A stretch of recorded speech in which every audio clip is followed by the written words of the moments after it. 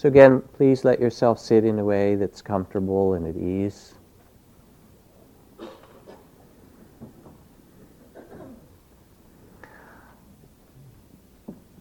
I'm told that last week, which I missed, there were 2 women who came to do some meditation and teachings who'd also been involved in the Tibetan project to assist the United Nations in finding out what was happening to Tibetan children and so forth, and that it was interesting but also very intense, the stories, and very difficult in some ways. That's what I heard.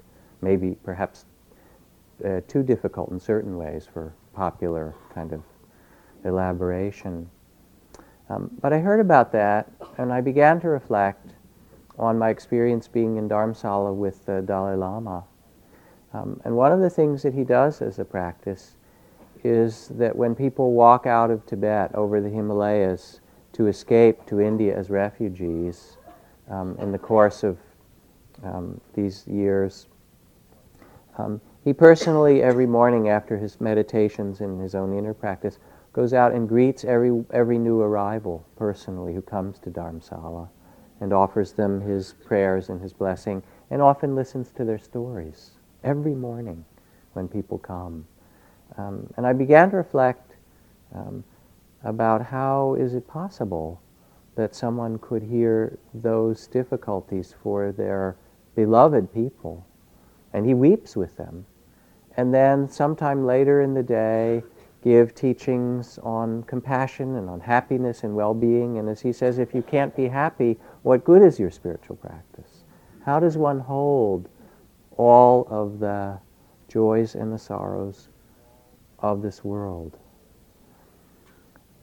I also am aware that just a couple of days ago, and there's a few people in this room whose faces I recognize, we concluded our 2-month winter retreat, which was quite wonderful. And in the course of it, for various participants, there was very deep realizations of wisdom and understanding and deep compassion, healing for things that had been there for their whole lives, the kind of suffering that people had lived through, as well as just imagine being with yourself for a month or 2 months in silence. It's like this cartoon that was in the New Yorker this week that I like very much, that shows a car going down a highway, the kind of vast landscape, and the road sign there as it's entering this huge landscape says, "Your own tedious thoughts next 200 miles." Right?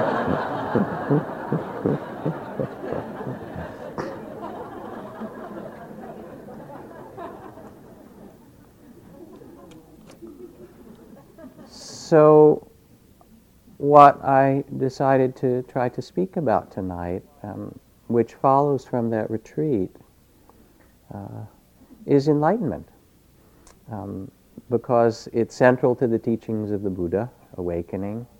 And while we have all kinds of practices of the foundations of mindfulness and the practices of compassion and forgiveness and loving kindness and the Eightfold Path and teachings of the factors of enlightenment, in some way this is the most central question of all. How do we hold this? How can we live as a human being and be awake and truly free? Because we tend to live, as you know sometimes, instead of in the awakened heart, in the small sense of self.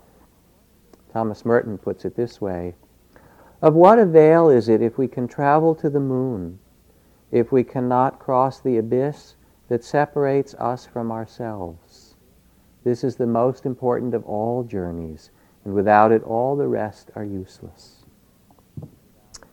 So a story for you before we speak about enlightenment, or maybe as a part of it. This comes from the Tales of a Magic Monastery, one of my favorite stories, by Theophane the monk, who said he would go to the magic monastery when he got sick and tired of what was happening in his own monastery. As you can, I'll just let you imagine the rest of that. I'm a monk myself, and when I arrived at the magic monastery, somewhat desperate, the question I really wanted to ask is, what does it mean to be a monk? I finally did when I encountered the guest master, but for an answer I got a peculiar question. Do you mean in the daytime or at night? Now what could he mean? When I didn't answer, he picked it up again. A monk, or a nun, like everyone else, is a creature of expansion and contraction. During the day, they are contracted behind their cloister walls, dressed in a habit like all the others, doing the routine things you expect a nun or a monk to do. At night, they expand. The walls cannot contain them. They move throughout the world and touch the stars. Oh, I thought, such beautiful poetry. But to bring him back down to earth, I began to ask, well, during the day when the monk or nun are in their real body. And he interrupted me. Wait, said the guest master. That's the difference between you and us. You people regularly assume that the contracted state is the real body. It is real in a sense, but here we tend to start from the other end, the expanded state. The daytime state we refer to as the body of fear. And whereas you tend to judge a monk or a nun by their decorum during the day, we tend to measure our brothers and sisters by the number of persons they touch at night and the number of stars.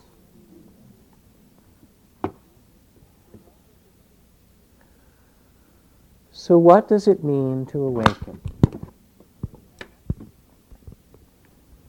Somebody asked during the course of this 2-month retreat in our question period, is enlightenment a myth? O nobly born, says the Buddha, O you who are the sons and daughters of the awakened ones, do not forget who you really are. Remember the clear light, the pure, clear light from which everything in this universe comes, to which everything in the universe returns. The original nature of your own heart and mind, the natural state unmanifest. Let go into it, trust it, merge with it. It is your own true nature. It is home. That's from the readings from the Book of the Dead. There is what is called the sure heart's release, freedom for the heart, liberation, awakening, nirvana. The Buddha puts it this way. A wanderer came up to him one day and bowed and said to the Blessed One, I understand that you teach the end of the world, the annihilation of things. And the Buddha said, I teach annihilation, but only in one sense. This is peace, the highest happiness, the fading away of suffering, nirvana. And what is that? He goes on, enraptured with greed, caught by anger, blinded by delusion, with mind ensnared, men and women aim at their own ruin or the ruin of others. But if greed, hatred, delusion are abandoned, then such a person neither ruins their own life nor others. This is the path to nirvana, visible, immediate, inviting, attractive. The extinction of greed, the extinction of hatred, the end of delusion, this is the extinction I teach. This is indeed called nirvana. And for a disciple thus freed, in whose heart dwells peace, nothing more is added or need be added to what has been done. And that's the Buddha's teachings on nirvana. The end of greed, hatred, and delusion. Suffering is caused by our grasping, our fears, our ignorance, and there is a freedom. Nirvana is the putting out of the fires of fear and confusion. But in another way, it is also described as a shift of identity. Another wanderer went to the Blessed One and said to him, you are the Buddha. The Buddha said, that is so. He said, tell me, in what way might I practice or live so as not to be seen by the king of death? And the Buddha replied, for one who would not be seen by the king of death, who goes beyond death, such a one grasps nothing in this world as I or mine. Not this body, these feelings, these thoughts, the perceptions, the consciousness itself. When there is no one to take and say, this is I or mine, then one enters what is timeless, or eternal. Now these are the Buddha's words for it, the absence of the fires of greed and hatred, the shift of identity from taking things to belong to us. I mean, look at your own mind. Does it listen to you? Does it do what you say? How about your body? Tell it, don't grow old. See what it does. Your feelings? How many people in this room control their feelings? Please raise your hand. No one's quite that deluded, right? This is a feminine version of that awakening from a different tradition. I am the first and the last. I am the honored one and the scorned. I am the mother and the daughter in every part of both. I am the barren one who has borne many sons. I am the bride and the bridegroom, and my husband is my father, and I am the mother of them all. I am the incomprehensible silence, and I am the voice whose sound is everywhere. I am the utterance of my own name, for I am knowledge and ignorance. I am the joining and the dissolving. I am what lasts and what goes. Hear me in softness and learn me in roughness. I am the hearing in everyone's ears and the speech which cannot be heard. And I am cast forth on the face of the earth, and I am called truth. Give heed then, you who listen, for I am the one who alone exists and does not exist. And there is no one to judge me, for I am beyond death. This is from the Perfection of the Mind, the Nag Hammadi Gospels, the scrolls that were found in the caves, the Nag Hammadi caves in the Middle East, from the Gnostic tradition. So all of the practices of the Blessed One, of the Buddha, it said, when the Buddha was asked, what do you teach? He said, I teach only two things, suffering and the end of sorrow, the awakening to freedom or liberation. Now sometimes it's described as the absence of greed and hatred and delusion. That's what enlightenment is. Sometimes again it's the shift of identity from being caught in that which we experience in time to that which is timeless. When I lived in India with the teacher Sri Nisargadatta in Bombay, very wonderful meditation master and guru, I was so happy being around this person because he was a human being that didn't want anything. Want nothing from the world and nothing from you. It's an amazing thing to sit with somebody and be with someone who wanted absolutely nothing and who was so joyful all of the time. And people would ask him about different things because he seemed to live in the state of joy no matter what happened. Are you God realized? One day somebody asked him. And he said, oh, the gods, they create universes, they destroy them over and over. Those gods can't touch me. They're only part of the universe. Who I am is beyond them all. Somebody else said, well, you're an old man. Are you afraid of dying? He said, I am insulted, sir. What do you mean? I was never born. This body and mind, this meat body, this food body, do you take that to be who I am? It has nothing to do with me. I never took birth. How could I ever die? Don't you know who you are? He would answer in those ways. And he was kind of like a cross between Fritz Perls and Krishnamurti, you know. He would do a dialogue with people as soon as they came in. Where are you coming from? And you could answer him on whatever level you dared. One day, someone was sitting with Nisargadatta and said, I see you here in your daughter-in-law's house waiting for lunch to be served, and I wonder if you're hungry or impatient because the meal is late like the rest of us. I mean, what's it like in your consciousness?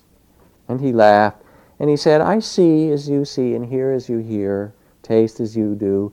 I feel hunger and thirst and expect my food to be served on time, and impatience will arise if it's not. It's very interesting, isn't it? All this I perceive quite clearly. When starved or sick, my body and mind go weak. But somehow as I perceive I'm not in it, I feel myself as if floating over it, aloof, detached, even not aloof and detached. There's aloofness and detachment as there's thirst or hunger. And the awareness of it all and a sense of immense distance, as if the body and mind and all that happens to them were somewhere far out on the horizon, like a screen where things appear and disappear, a movie screen, unaffected. I am none of the things that arise, neither the subject nor the object. What do you mean you're not the subject or the object? He said, you identify yourself with things so easily. Everything you say, this is me or mine. I cannot do so. Look, he said, it's like this. My thumb touches my forefinger. Both touch and are touched. When my attention is on the thumb is the feeler, and the forefinger, myself. Shift the focus of attention, and the relationship is reversed. This is myself, and now I feel this other.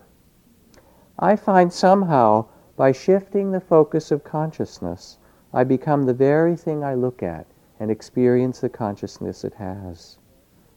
I call this capacity of entering into other focal points of consciousness love. You can give it any name you like. Love says, I am everything. Wisdom says, I am nothing. Between these two, my life flows. At any point of time and space, I can be subject and object, and so I express it by saying I am both and neither and truly beyond. And in this great dark space, there is then only one movement, the movement of love.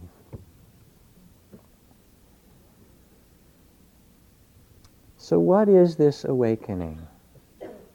Is it the end of greed, hatred, and delusion, nirvana?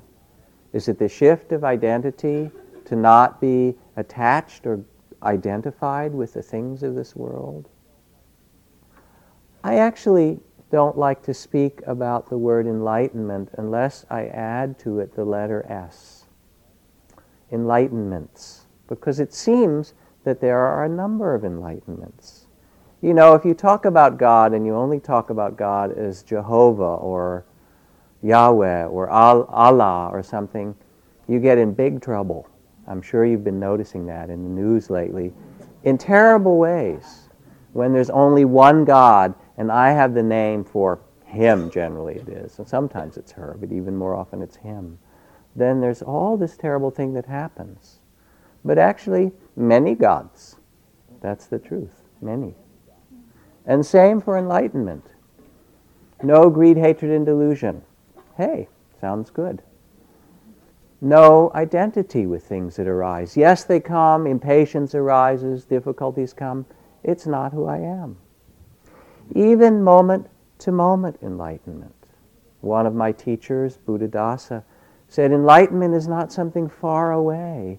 It is here for everyone to experience moment by moment, any moment that the heart and mind is present and awake to what is without grasping or resisting, without identifying.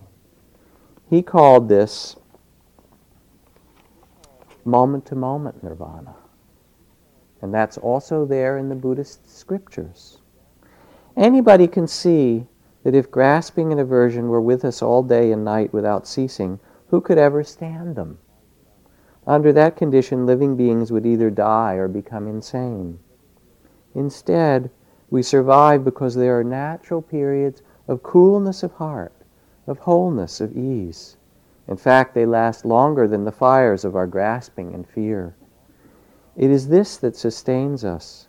We have periods of rest again and again, making us refreshed, alive, well, and whole. Why don't we feel thankful for this everyday nirvana? Suzuki Roshi said, strictly speaking, there are no enlightened people. There's just enlightened activity. If you think I'm enlightened already, you've missed it. But in this moment, one moment after another, there is the presence to be with things as they are, without resistance or grasping, the freedom of heart that is possible for every human being. But there are some secrets to it. They're not actually very secret. They're pretty obvious.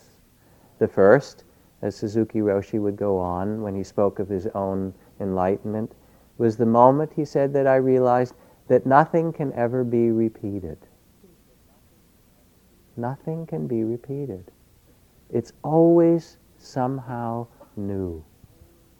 And when we understand this, we see with beginner's mind, with the eyes of freedom, this moment as it is. He puts it another way. He says the basic teaching of Buddhism is the teaching of transiency or change. This is the truth for every existence, and no one can deny it. Wherever we go, it is true. When we realize the everlasting truth that everything changes and find our composure in it, we find ourselves in nirvana.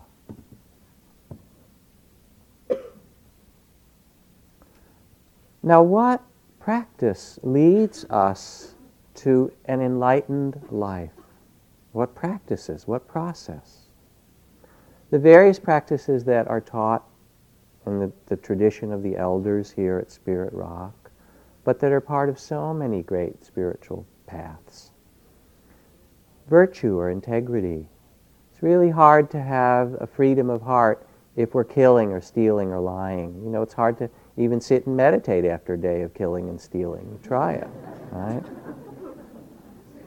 So the first ground practice to free the heart is to tell the truth and to not harm other beings. Then there's the practices of quieting the mind, of cultivating attention so we live more in the reality of the present. There are the practices of loving kindness and compassion, because the world is woven in joys and sorrows. The 10,000 joys and the 10,000 sorrows make up this human existence. There are the practices of letting go, of releasing, or maybe better put, letting be, of bowing to what is, and of the shift of identity to know things as they are that we've been caught in, and to see with the purity and clarity of heart and mind, this too is part of the way things are. It's not what I need to grasp or worry about or cling to. There's a kind of inner purification that comes. Or maybe there's just a returning to the well-being that is natural to our hearts when we're not caught in the small sense of self. There's healing, which is really a practice of compassion and opening and touching with the heart the things that have been closed. And by virtue of these many forms of practices that lots of us in this room have engaged in, we enter the stream. Buddhism talks about this, stream entry, awakening to liberation. And certain monasteries teach entering the stream by becoming so still and concentrated and deep in moment-to-moment awareness, often on a long retreat, that the attention can notice thoughts as they first arise and sounds when they appear, and the whole construct of thoughts and desires and images, each as they arise out of nothing and as they vanish. And somehow the sense of self dissolves and drops away into a silence beyond the body and mind. The sense of ourself ceases in the way that we know it. And that's called entering the stream. And it's a very wonderful experience that happens to people sometimes. On the other hand, that's only one way that it happens. My teacher, Ajahn Chah, used to say, if you've been practicing for 6 months in this monastery and you haven't entered the stream, you haven't been doing it right. And this was people who weren't on these long, intensive retreats, dissolving their body and mind the way that I described. He talked about it this way, as the unconditioned. He said, even throughout the day you will notice the changing conditions of light and dark and gain and loss and praise and blame, and how you yourself identify with them as mine, as what should be and what shouldn't be. But as you sit, even for a moment in your meditation and become quiet, as you walk in meditation, as you pay attention, you can begin to rest your awareness not in the changing conditions of life, but in the pure knowing itself, the unconditioned awareness, that pure consciousness which knows these words that you're hearing now and sees the sights and experiences joy and love and fear and anger and all those things, and yet is untouched by them. To rest in what he called the one who knows, in the pure knowing. And this is to step from the conditioned to the unconditioned. One great Tibetan Lama who visited him, was listening to his teachings and said, "This sounds very much like the teachings of Dzogchen," one of the Tibetan versions of descriptions of awakening. And you go to see a teacher in that lineage, and instead of saying you have to do a long retreat or you have to have this or that experience, all that's asked in a very immediate and direct way is that you look directly into the question, who am I? Who do I take myself to be in this moment? Who is listening to these words? And there's an awakening that is possible in this moment for us to know that we are none of these changing conditions, but the pure knowing itself. Like that. Sounds easier actually, doesn't it? It's said in the tradition of the elders that there are a number of gates to awakening, to enter the stream of truth. And three of the most common gates spoken of in this tradition are the gates of emptiness, the gates of suffering, and the gates of impermanence. The gate of impermanence comes when we willingly let ourselves look, as happened in dialogue with the Buddha over and over in India. People would come and sit with him, and he'd look them in the eye and say, "My friend, do your thoughts stop changing?" "No." "How about your feelings? Are they always changing?" "Yes, they are, sir." "How about your perceptions, your bodily experiences?" "Yes, they're always changing." "Can you find anything that is not changing, sir?" "I cannot." And through this dialogue, people began to look very directly at what makes up human life and see that no matter where we look, we live in the sea of change. On the retreat that we had here for 2 months, people would get quieter and stiller and deeper, and then you had the experience that instead of thoughts and sounds and feelings, that they start to become like vibrations, and your breath is this little tingle of a vibration at the heart, and a thought arises, and you feel it even before the thought comes. When you're very still, it's like the mind is about to burp. There's this little pre-thought experience that comes, and it's a little vibration. Oh, a thought is going to come out of nothingness, and oops, there it comes, and it disappears. And then a sound comes, and maybe a memory arises. But instead of being what they are, they're seen as just the play of energy in the space of awareness. Everything changes. This great sense of resting in the center, in the heart, and knowing that nothing can be repeated, that is all a dance, and finding that still point in the midst of it all, your composure. Sometimes that letting go into freedom happens not through impermanence, but through sorrow and suffering. The death of someone we love, some tremendous loss that takes place, or looking out into this world and seeing, as the Buddha said one day to the monks and nuns on Vulture's Peak in Rajgir, address it them, said, "My friends, everything is burning." And what is burning? The eye is burning, the nose is burning, the tongue is burning, the body is burning, the mind is burning. And with what fires are they burning? I declare to you, they are burning with the fires of greed and grasping, with the fires of anger and hatred, with the fires of delusion and ignorance.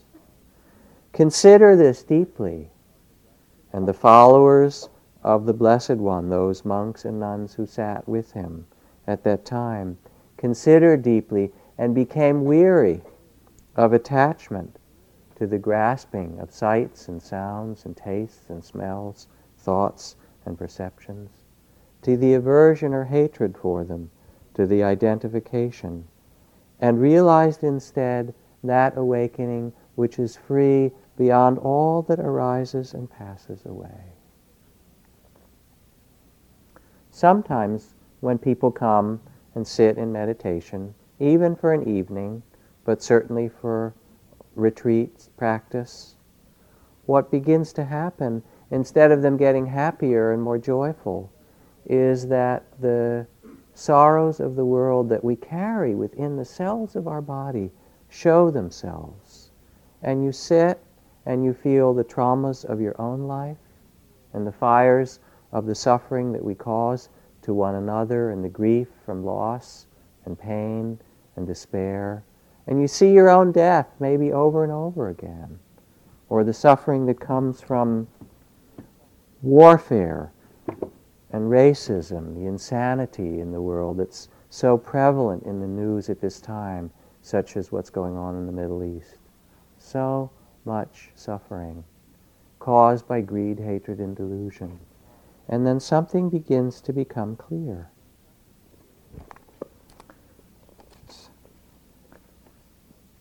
This is one person's description of that gate.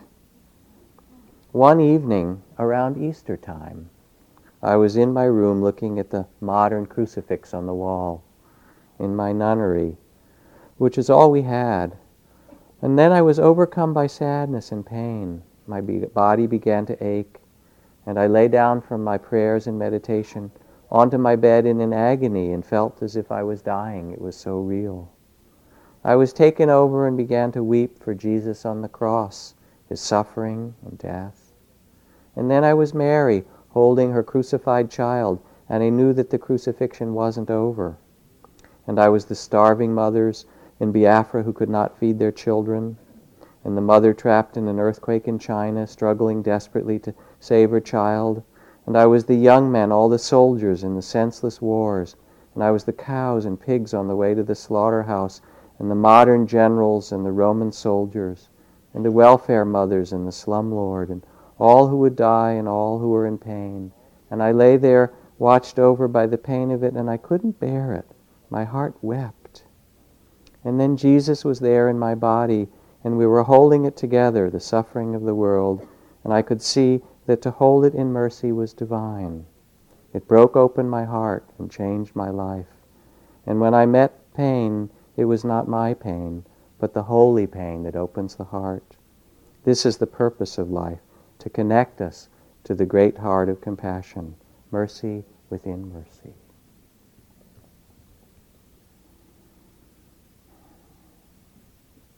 Or maybe it's the gate of emptiness. We enter the gate of sorrow and see this world, and the doorway of our heart opens.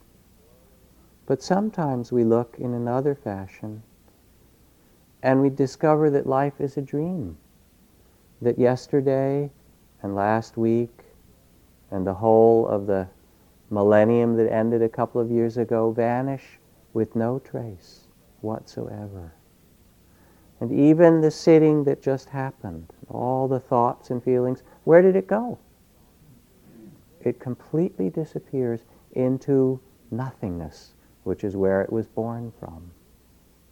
And we begin to realize somehow that there is a space out of which all experience arises just now, to which everything returns, where we can rest. And the sense of ourself and being somehow separate from all the rest begins to drop away, and we realize, oh, I had this whole story about who I am. And yes, it's sort of true. I mean, you need to know your zip code and pay your taxes and things like that. But is that who we really are? And if you think it is, wait till you get to the very end of life and look back and say, wow, look at what's happening to me. This whole dying thing is happening. This is amazing. And you look at your life, and it looks very real when you're in the middle of it, and then what was that? How did that happen? What a story. Man, a pretty good movie. But what? And this is not just an idea. This is the truth for each of us. And there comes this wonderful opening. Oh, I don't have to take it so seriously. You can care for it and love and be compassionate, but is this who we are? And there comes somehow in it a sense of holy perfection and joy. Somebody asked Suzuki Roshi, Zen master, at one point when he was talking about weddings, and let's see if I can find this passage. Marriage ceremony. He says, somebody said, I don't understand, Roshi. You recite the same thing at every wedding. You say to the man who's there, you have married the perfect wife, and then you say to the woman, and you have married the perfect husband. You say that no matter who it is. He smiled mischievously and he said, oh, isn't it true? When we see the emptiness of things, the dance of it, we begin to realize that what's given to us through our life and our karma is just what we need to awaken. Now, some people say, well, okay, this all sounds, interesting, but none of this happens to me. What is this awakening stuff anyway? Can't, So one young monk asked the master, however can I become liberated? And the master replied, whoever has put you in bondage.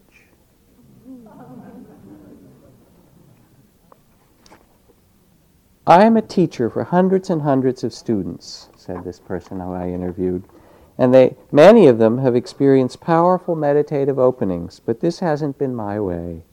For a long time, this was the hardest thing to accept, that nothing happened. I'm not a person with big enlightenment experiences. For 30 years, I've just practiced without trying not to be caught by my own ideas of discouragement or success. I could go for months of intensive retreat and no spectacular experiences would happen. This was especially hard for the first 10 years, but at least I didn't get trapped into believing I was some special spiritual person.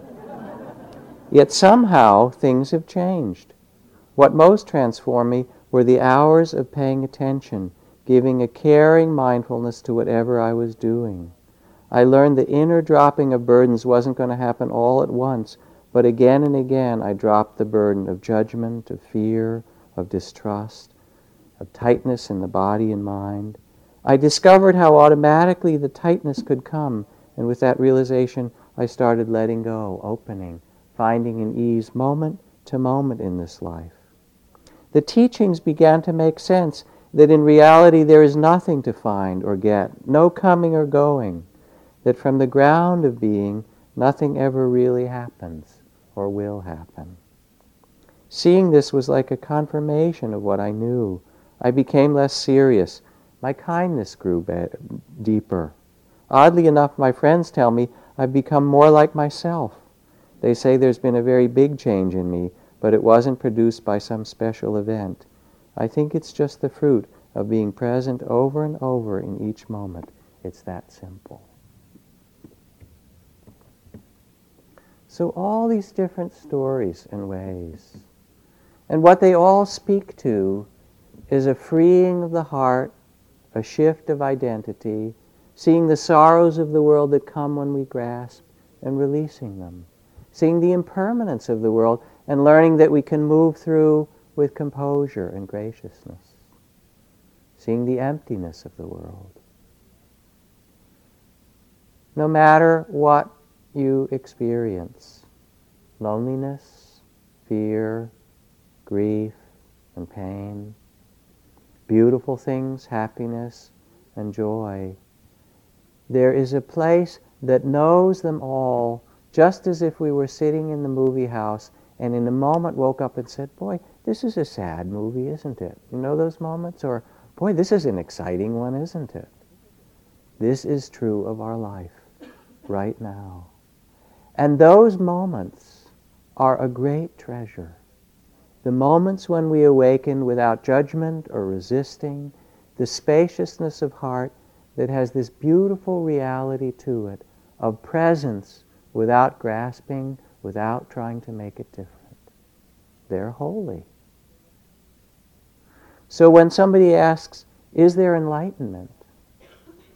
We started to talk about this, the teachers, and thought about all these wonderful enlightened beings that we'd met in different forms, Sister Dipankara and Punja and Krishna Barua, this wonderful teacher who came from India, that she was a teacher in Calcutta who came and visited us. And I began to think about the spirit and the form that enlightenments happen and manifest.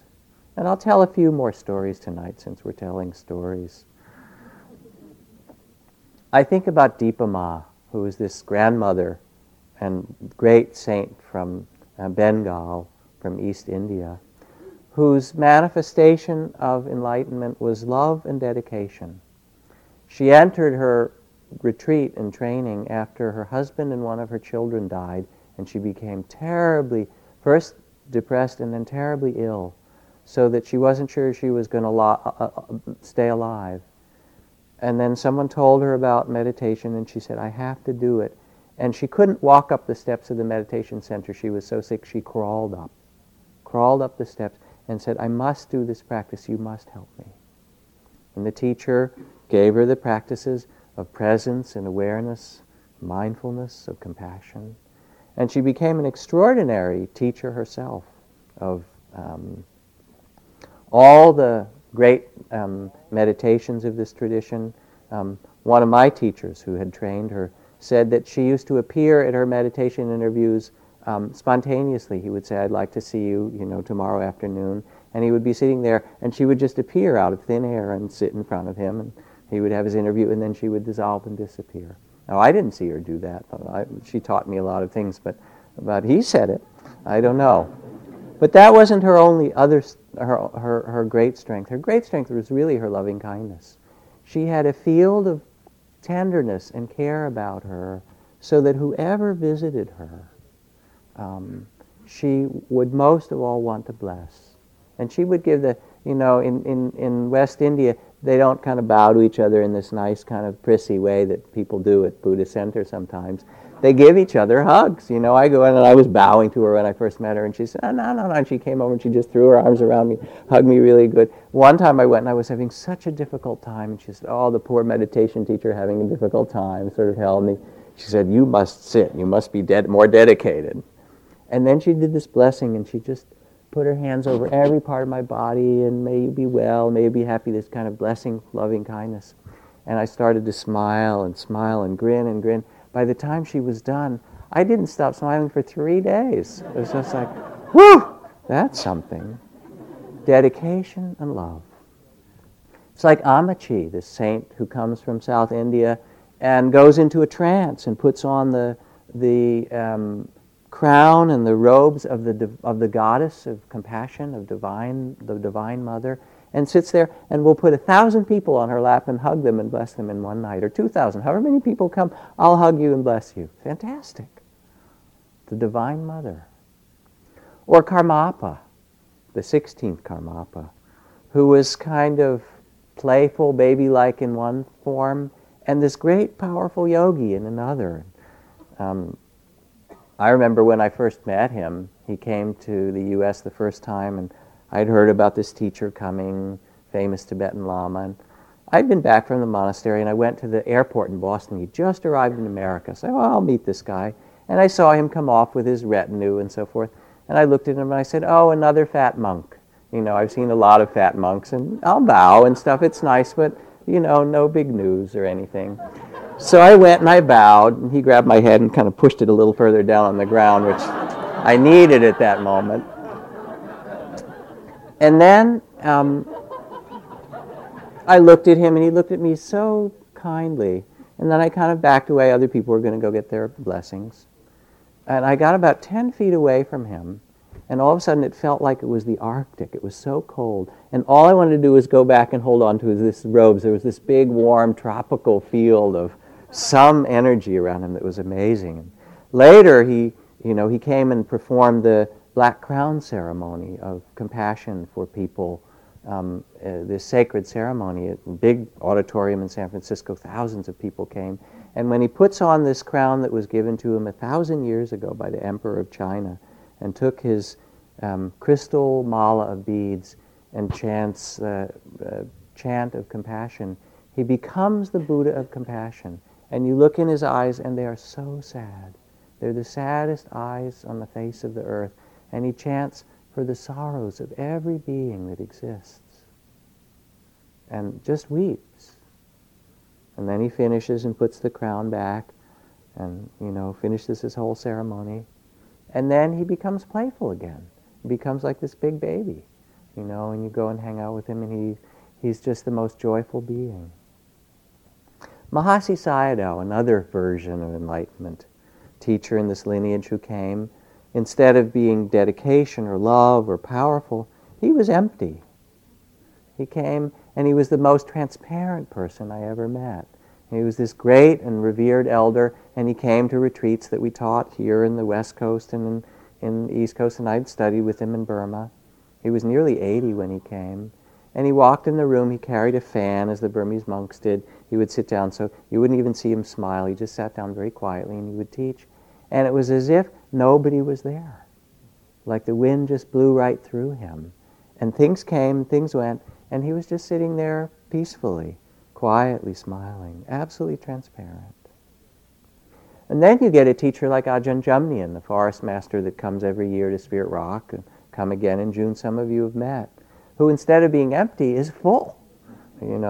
He's covered with his medallions and shamanic Buddhas and all these different kind of tchotchkes that he wears, thousands of, different things. And he's a shaman and an exorcist and a peacemaker and he's kind of like the monk of abundance. And whatever you can imagine, it just pours out of him. And he wakes up early in the morning and he says, well, are we ready for Dharma, folks? And he stays up late at night and he says, whatever, I'm game for anything, And he says, if people come and bring me food and there's these abundant meals around them, I love the food and I can eat it and then I can teach Dharma.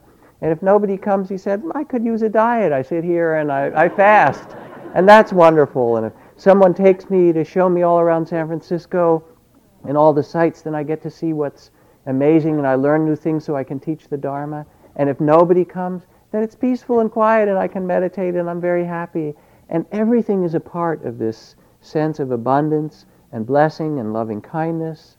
And he says, I haven't been angry that I can remember the last 20 years. It just doesn't arise in me anymore. Everything is just fine the way it is, thank you. That's pretty sweet.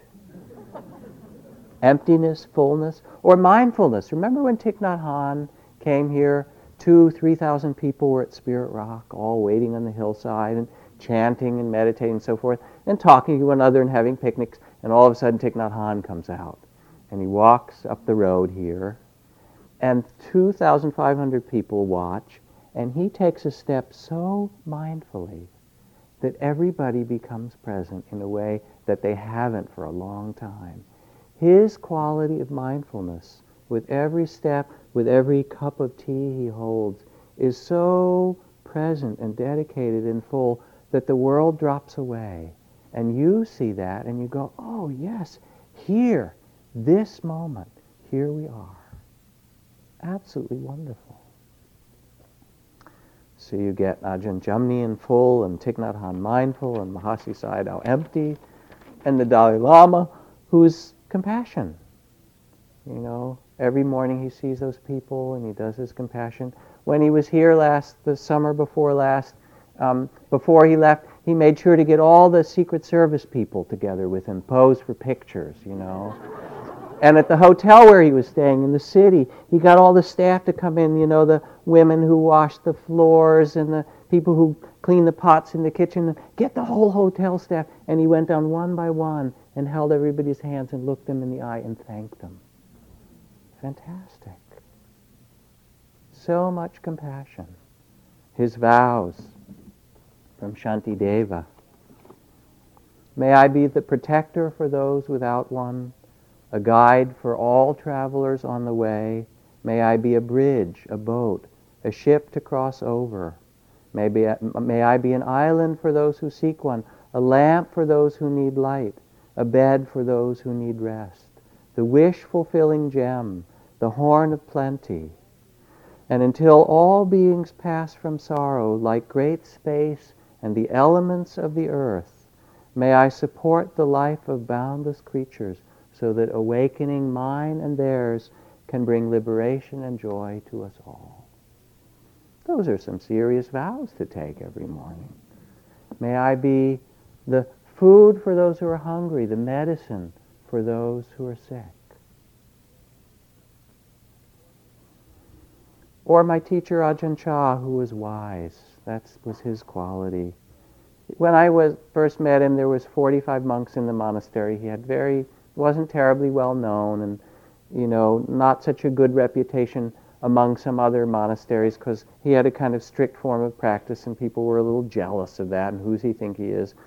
By the time he died, 1 million people went to his funeral. The king and the queen of Thailand, and 1 million people went to this forest. Because his teaching was so wise and so simple that it spoke to the people of the whole nation in tapes and books. And what it was the laughter of the wise. He would look at people and he would say, why don't you just see things as they are? If you hold on to them, does that make you happy? He would just ask. It's that simple, really. And everybody came, people came from every form of every part of the society, the generals and the politicians and the farmers and those who were rich and those who were poor, and he treated everybody absolutely equally. He'd look and say, are you suffering? Must be attached, huh? How is that? And then he would just laugh for a little bit. I remember when he came to our center in Massachusetts for a long retreat that we held there, and he said, people are really dedicated in America. He said, I'm impressed. They practice better than my monks at home. He said, and everyone was out doing their walking meditation on the lawn of the center and so forth. And he said, it kind of looks like a hospital, doesn't it? They're all trying to get well here or something like that. And so he'd sort of toddle around the lawn and go up to people as they were doing their walking meditation and look at them and say, I hope you get well soon. I hope you get well soon. But mostly, his teaching was to say, this is the way things are. Can you see the way things are? You have all your ideas about how you'd like it to be. This is the way things are in this human realm. So beautiful and so wise. So all these stories, I could go on, right? And you hear, I want this enlightenment, this love, this dedication, or these enlightenments. Okay, all right. Where should I go? What should I do? How do I find it? Mahasi Sayadaw, if you asked him, would say, sit, long retreats, and be very mindful, moment after moment. That's how to find it. Karmapa would probably say, bow, maybe 100,000 times, maybe 1,000,000 times, and picture and visualize the Buddha of compassion and take that into yourself. The Dalai Lama would say, offer your life in compassion and kindness to every being you meet. That's the way to do it. Thich Nhat Hanh would say, rest in the mindful heart, in the reality of the present. This moment is the only moment. Ajahn Chah would say, just let go. You're hanging on too much. It's so easy. Just let it go. Ajahn Jamnian comes here and he says, empty, empty, happy, happy. Empty, empty, happy, happy. Deepa Ma would say, you must dedicate yourself to what you care about most deeply in your heart and do it with all the love that you can bring, she would say. Suzuki Roshi would look at you and say, what are you trying to get? You are it. Already you are it. Let me see. I can find a passage. Oh yeah. A woman told Zen Master Suzuki Roshi she found it difficult to mix her meditation practice with the demands of being a householder. I feel like I'm trying to climb a ladder. Every step upward I slip back 2 steps. Suzuki Roshi laughed. He said, forget the ladder. When you awaken, you realize everything is right here on the ground where you are. And his teaching would be so simple. he would say, what is it that is keeping you from being in this moment as it is now? It is just the seeking, the idea that you're trying to get something else that keeps you from being with the suffering and beauty, the joy and sorrow of this moment as it is. Instead of waiting for the bus, why don't you realize you're on the bus? Or Punja, another teacher of wisdom in India, of Advaita Vedanta, like Nisargadatta, he celebrated when people would come to him. He would say, you're so beautiful. You don't see it. You already know. Let go of trying to be anyone other than yourself. Let go of seeking. Let go of the seeker. O nobly born, there is a jewel, a priceless jewel that is sewn in the hem of your own robes, of your own jacket, of the shirt that you wear, and you're going around, you, the richest person in the world, are going around begging. Look in your own pockets. You don't have to go anywhere. So when James Barrows went to be with Punja in India, James was one of the teachers here at Spirit Rock, was sitting there and listening to the teachings of this guru, and a lot of Punja's teachings are about grace, receiving the grace of this human life. And James, after some days, raised his hand and he said, you know, I really have practiced mostly in the Buddhist tradition, and we take refuge, and there's practices of virtue and mindfulness and so compassion, but we don't talk so much about grace. How do I know when I'm receiving the Guru's grace? And Punja looked back and he said, you ask about grace? He said, you who live in California as part of this beautiful spiritual community, and you showed me a picture of your wife and your family, and you're a teacher of the Dharma, and now you're here in India with the Guru at his feet, surrounded by spiritual seekers and receiving his teaching, and you ask, are you receiving grace? You are neck deep in grace. You are neck deep in grace. You, the richest person in the world, is going around begging. Or as Ramana Maharshi, when people were crying and weeping as he was dying, this great Indian sage, and he looked at them with so much compassion and said, where could I go? Where could I go? You know this. Everyone in this room, somewhere inside you, knows the truth, that which is eternal and timeless. And we have all touched it in our way. O nobly born, you have tasted the stream. You have had your moments of awakening, where you've been lost and caught so much in the stream, and then woke up, sometimes in great suffering when you realized, oh, look at that. Sometimes in great joy. And when you learn in that moment to trust, to let go, to remember who you really are. This is the purpose of spiritual practice, of all the difficulties that we might put ourselves through, to remind our hearts of what we really know. So the Buddha said, if it were not possible to free the heart from entanglement in greed, hatred, and delusion, in the small sense of self, I would not ask you to do so. But just because it is possible to free the heart, there arises the teachings of liberation to point the way. Swakato Bhagavata Dhammo Sanditiko Agaliko Ehipasiko Opanayiko Bachatang Ve Titapu Vinyuhiti. And the meaning of this chant is an invitation to remember that eternal truth that is always to be known in your own heart.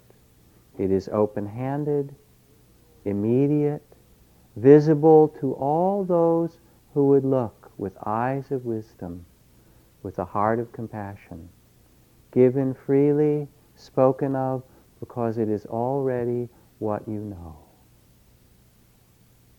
Let's sit for just a moment.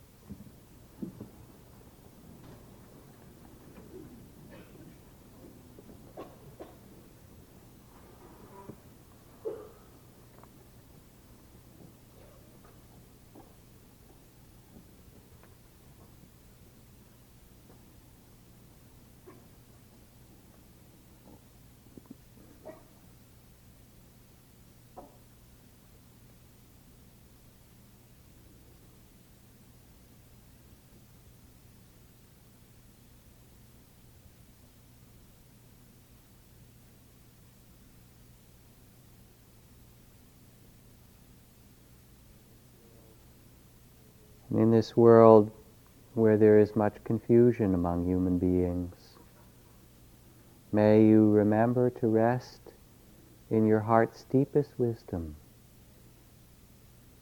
in the space of peace and compassion for all beings that is always there within you. May it be so.